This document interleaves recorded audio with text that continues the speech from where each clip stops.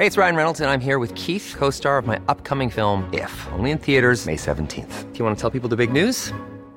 All right, I'll do it. Sign up now and you'll get unlimited for $15 a month and 6 months of Paramount Plus Essential Plan on us. MintMobile.com/switch. Upfront payment of $45 equivalent to $15 per month. Unlimited over 40 gigabytes per month. Face lower speeds. Videos at 480p. Active Mint customers by 531.24 get 6 months of Paramount Plus Essential Plan. Auto renews after 6 months. Offer ends May 31st, 2024. Separate Paramount Plus registration required. Terms and conditions apply if rated PG. Everyone knows therapy is great for solving problems, but getting therapy has its own problems too, like finding the right therapist, fitting into their schedule, and of course, the cost. Well, BetterHelp can solve those problems. It's totally online and built around your schedule. It's surprisingly affordable too. Connect with a credentialed therapist by phone, video, or online chat, all from the comfort of your home. Visit BetterHelp.com to learn more and save 10% on your first month. That's BetterHelp, H-E-L-P. Millions of people have lost weight with personalized plans from Noom. Like Evan, who can't stand salads and still lost 50 pounds. Salads generally for most people are the easy button, right? For me, that wasn't an option. I never really was a salad guy. That's just not who I am. But Noom worked for me. Get your personalized plan today at Noom.com. Real Noom user compensated to provide their story. In 4 weeks, the typical Noom user can expect to lose 1 to 2 pounds per week. Individual results may vary.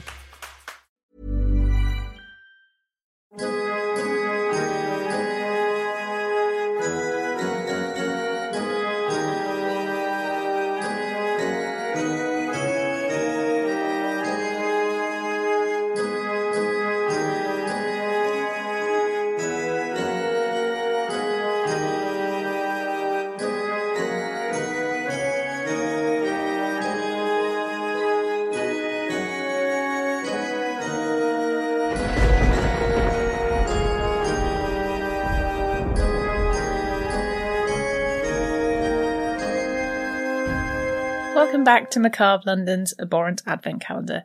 As you'll be aware if you already joined me for the past 5 episodes, I'm counting down the days until Christmas, but not in the usual joyful way you may expect.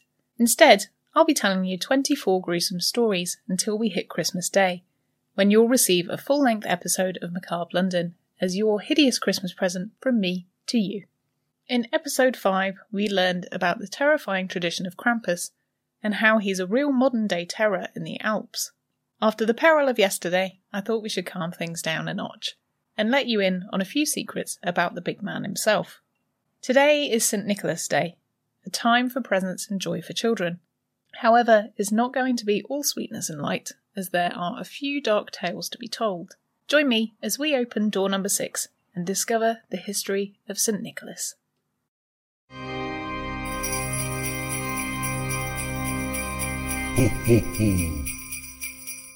When you think of Santa, the instant image that springs to mind is the jolly old man in the red suit, with the big white beard. The origins of this Christmas stalwart couldn't be further from the jazzed-up shiny version that we have today. Our modern-day Santa is derived from St. Nicholas, a 4th century Christian saint, known for being the patron saint of pretty much anything and everything, including repentant thieves, merchants, wolves, students, and sex workers, just to name a few. Also on that list was children, and over the subsequent centuries, this has become the one that's really stuck to Nicholas's legacy. Not a lot is known factually about Nicholas. Many of the legends that have grown up around his name are highly doubtful, being that he wasn't even really written about until 200 years after his death. Over those 200 years, the stories told about him would have changed significantly, and as such, we have to take any legends about him with a huge pinch of salt. St. Nicholas was born in ancient Greece, and as a result of his parents dying fairly early on in his life, he was brought into the church to serve in the priesthood at a surprisingly young age. His uncle, who was the Bishop of Myra at the time, decided to give Nicholas the job in order to keep him protected and off the streets. Nicholas's parents left behind a reasonable amount of money, and as an only child he inherited it all. Instead of keeping the money for himself, Nicholas distributed the money around the town to the less fortunate. This led him down a path of righteousness, but he also knew what it was like to suffer through hardships himself, something which many privileged people in the church didn't have any first-hand experience of. This led him to becoming compassionate to others' struggles, giving him the foresight to help people when they needed it. Amongst many other trials and tribulations, Nicholas fought against paganism, and it's said that when the Temple of Artemis in Turkey, one of the 7 wonders of the world, was destroyed in 401 by angry looters, he played a part in whipping up the crowd into a frenzy and encouraging them to tear down the building. Another legend says that a poor father who had lost everything went to St. Nicholas and told him that his daughters were soon to be sold to a brothel so they could all survive.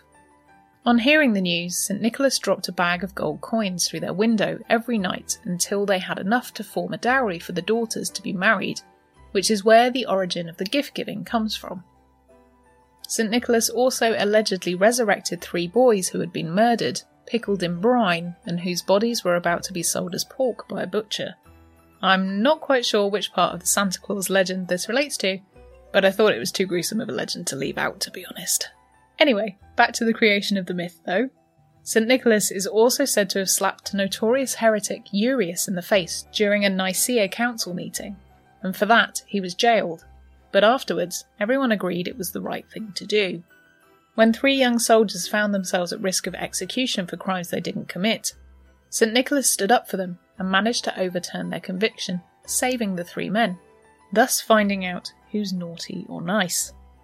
This all still sounds quite a way off from the American version of Santa we all know and love today, and you'd be correct in thinking we're not quite there yet. Over the years, St. Nicholas evolved into Sinterklaas, who was a Dutch paganised version of the saint.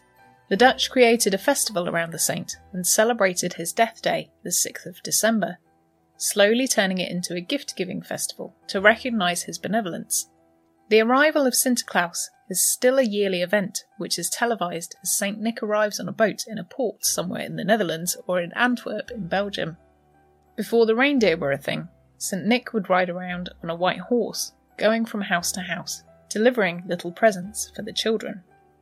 Kids would leave their shoes out by the fire and leave a gift for Sinterklaas's horse stuffed inside them, such as an apple, a carrot, or some hay, and a bowl of water to make sure he had a drink to wash it down with.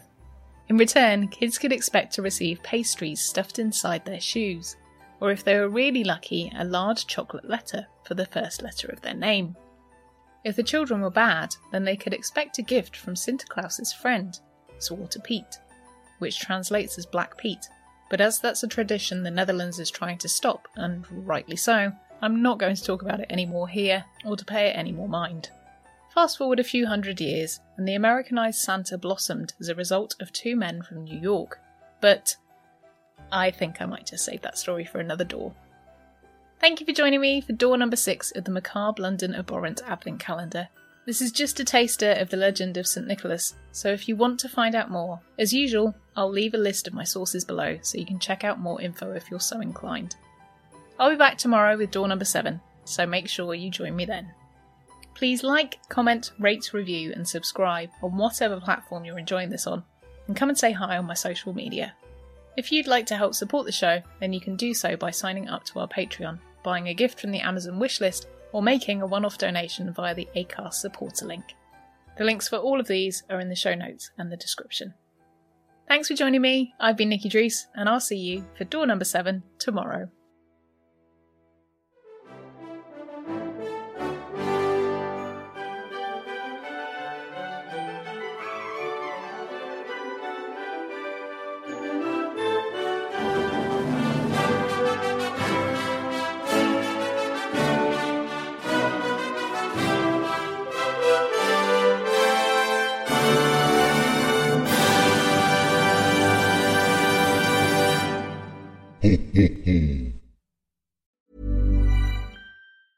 Hey, it's Paige DeSorbo from Giggly Squad. High quality fashion without the price tag. Say hello to Quince.